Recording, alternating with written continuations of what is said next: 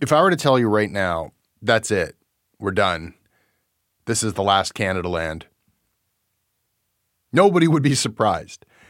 Some people would be upset, some people would be happy, but nobody would be surprised because that's just what media companies do, especially in Canada. They die. We saw 72 newspapers disappear just a few weeks ago.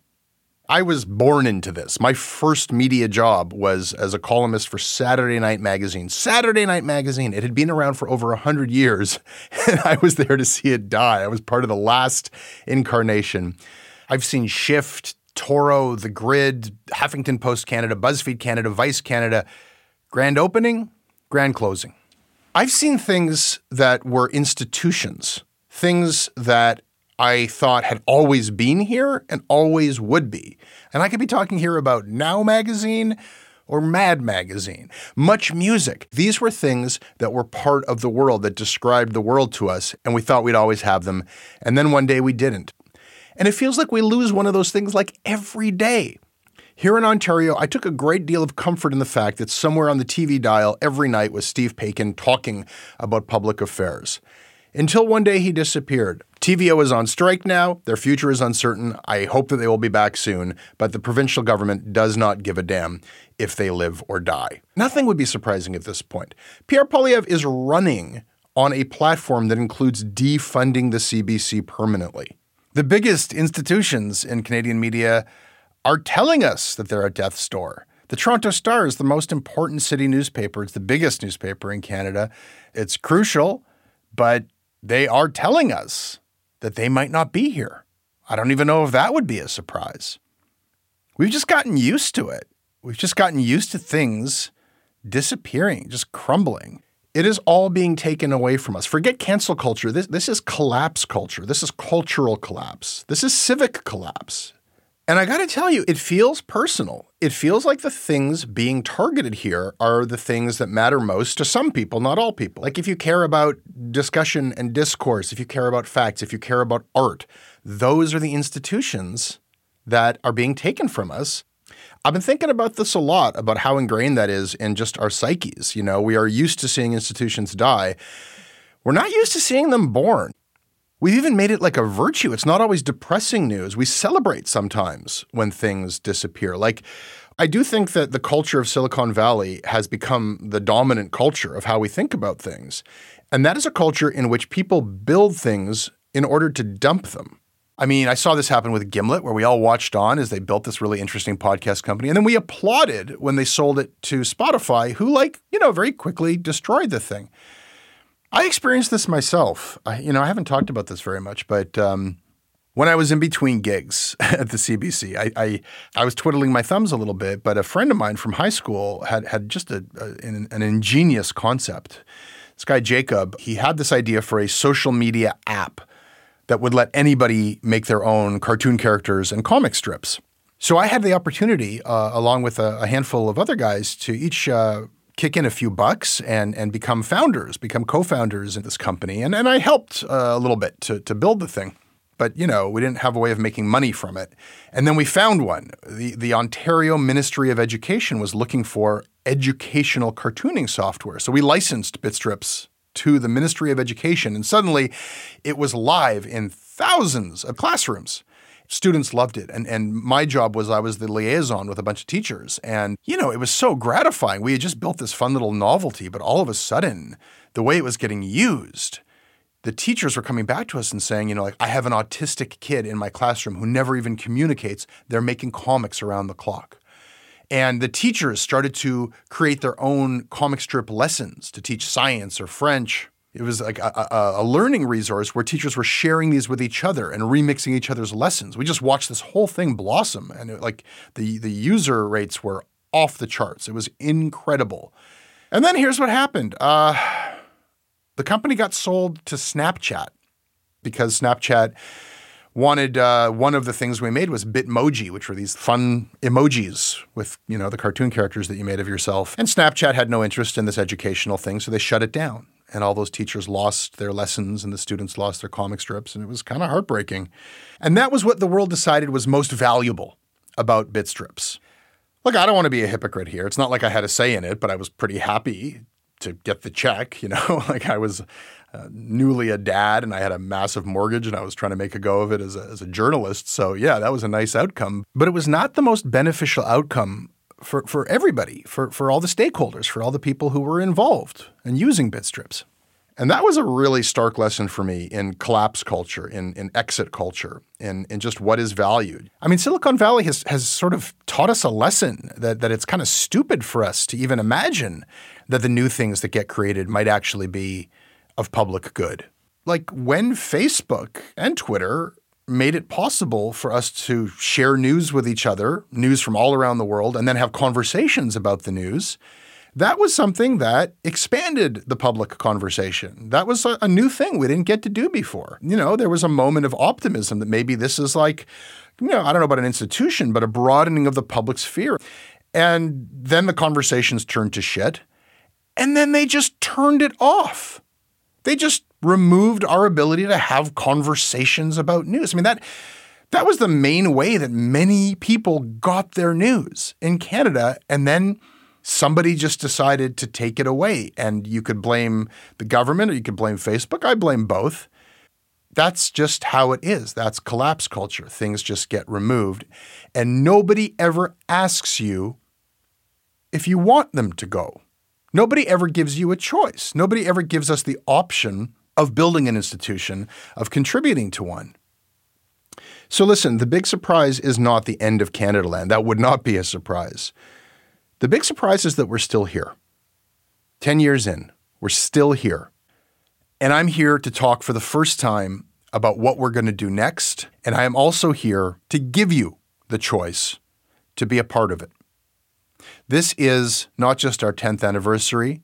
This is the beginning of our annual crowdfunding campaign. And I'm going to do everything I can this month to get you to become a supporter. And I am going to be a lot pushier about it this year than I've ever been before. Before I would tell you, hey, if you like what we're doing, please support us. And if you don't, no problem. I'm not saying that this year because it's clear to me we are in a fight for our lives. I'm not saying that our tiny company is like on the brink of collapse. What I'm saying is that this choice, the choice to support Canadaland, it is special. It is different than the choice to support that cute sandwich shop that opened up on the corner by those lovely people or that barber shop that you hope can make a go of it. Because God forbid, if that sandwich shop or the barber shop were to go out of business, you would still be able to get lunch and you'd still be able to get yourself a haircut somewhere else. But our thing, this media thing, this news thing, Canada is at the end of the road for this kind of thing. And Canadaland, we are one of the very few success stories out there. And as grateful as I am for that success, we are still so tiny. We are like the size of a moderately successful bakery. And if this bakery goes away, that's kind of it for cake.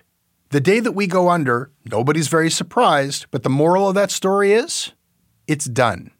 Even they couldn't make a go of it. Don't even try. I know that it's not just us. There are a smattering of other independents out there. I'm not trying to erase them from the record here. But I can tell you, after 10 years, we are the biggest of the tinies. We are your last best hope. And we need to fortify what we've built. We need to strengthen it. And over the course of the next month, I am going to be unveiling new projects. I am going to be bringing you content that we have secretly been working on that we have been so excited to share with you. I'm going to be talking about our ambitions ahead. Every time you hear me talk about crowdfunding and ask you to become a supporter, I'm going to have something new to tell you because I want to keep your attention. I want you to actually listen to these messages. But there's nothing I'm going to tell you that is more important than this. You do have a choice. We don't just have to let it all crumble under our feet. We can actually start new institutions. And maybe this is one of them. I know people are going to laugh at me, but I got to tell you something. Where do you think institutions come from? The Toronto Star, It did not emerge into the world fully formed with the Atkinson journalistic principles as the sentinel and the champion of the people of Toronto. No, all of that came later. The origins of the Toronto Star were familiar to me. 21 media workers were pissed off with the media establishment. They were pissed off with their bosses, and they went on strike. And so part of that strike action was they launched their own newspaper. And it was basically a fuck you to management of the newspaper they were striking from. So these were disgruntled media workers. That's where the Toronto Star came from. And over the years, it evolved and it grew. Well, when I started Canadaland, I believed in what I was doing. I believed that Canada needed media criticism, but maybe I was also a disgruntled media worker. And maybe it was also a little bit of a fuck you. But what it's become since is the reflection of everybody involved in this. Of course, my colleagues and all the different voices you hear on this network, more than anyone, it is a reflection of what our supporters asked us to do. I first asked for support to do media criticism, and some people funded that. And then and it became a we said, what else do you want to fund? We have some ambitions. What about a politics show? And people funded that. What if we were to look into Indigenous issues? And people funded that. What if we were to publish in both official languages? What if we were to do investigations, long form? People funded all of these different things. And slowly we built something that was good, not just for me, but for those who work here, for those who are supporting it, for everybody else who maybe haven't even heard an episode of Canadaland in their life. But the stories we uncover get picked up, and we now have under our belt like federal laws that have been changed because of the work that we're doing here. So listen, laugh at me if you will, but I've already lived this. I've already seen something grow beyond what I ever imagined I could get up to. So I do think it is possible. And I think we have to start some new institutions. We have to reclaim some of what is being lost right now. And we have to give you a choice. And I got to tell you something. We need you to do it. It would not be super surprising if I came on here one day and said that there's some massive legal action against us. We've seen the richest people in the world use their resources, use platforms, buy platforms when they don't like what those platforms are saying. It can happen overnight. It can make your head spin. I want to be really clear about what I'm saying here. We have about 10,000 paying supporters. That's incredible. But it's not enough. When I say that I want this to be an institution, what I mean is, I don't want Canadaland to end because of a fluctuation in the digital ad market. Canadaland does not end because there's a change in government and Pierre Poilievre becomes prime minister and makes good on his promise to defund the CBC and kill the media subsidies. That does not end Canadaland because we do not take that media subsidy money. Canadaland does not end because Facebook and Instagram are battling with the government and don't even let people share news anymore. And it won't end if Google does the same as they are threatening to do. And it doesn't end because Twitter is going to shit, because we have not built this company on anyone else's platform. Every institution ultimately ends. But the only reason why Canadaland should ever end would be because we have broken trust with you. If we lost our commitment to telling you the truth, if I abused this platform that we've created and weaponized it for some political agenda or personal agenda, if I lied to you, if I enriched myself to the detriment of our newsroom, like I was some post-media executive, that is how we would lose Canadaland. And that is the only reason why this should ever go away. It needs a vulnerability. It is not good for an institution to be too strong. The only master that Canadaland should serve is you. So when I ask you to become a supporter, I am not just asking you to make Canadaland strong. I'm asking you to keep us honest. The environment that we're in right now is dire, and the trends that are playing out on the big scale are so against us. The trends towards consolidation of informational power, the trend away from information that is verified by journalists and towards information that is handed out by the Elon Musks of the world, the degradation of the public sphere, the degradation of our discourse. These things are so acute right now that we do have to push against them. And if you have another way of doing that, by all means take it. But there are too few options. This is an option. We need you to take it. Please right now ask yourself the question, are you a better informed person because of something you heard on one of our podcasts this last year? Are you a better citizen? Do you know more about what's going on? Did you know about things before you heard about them elsewhere? Did we tell you things that you might not have ever heard about, that might not have been known? Have we helped you to make up your own mind, even when you disagree with us? Have we given voice to somebody who you are glad you heard from and might not have heard from otherwise? Have we fought for something that you care about as well?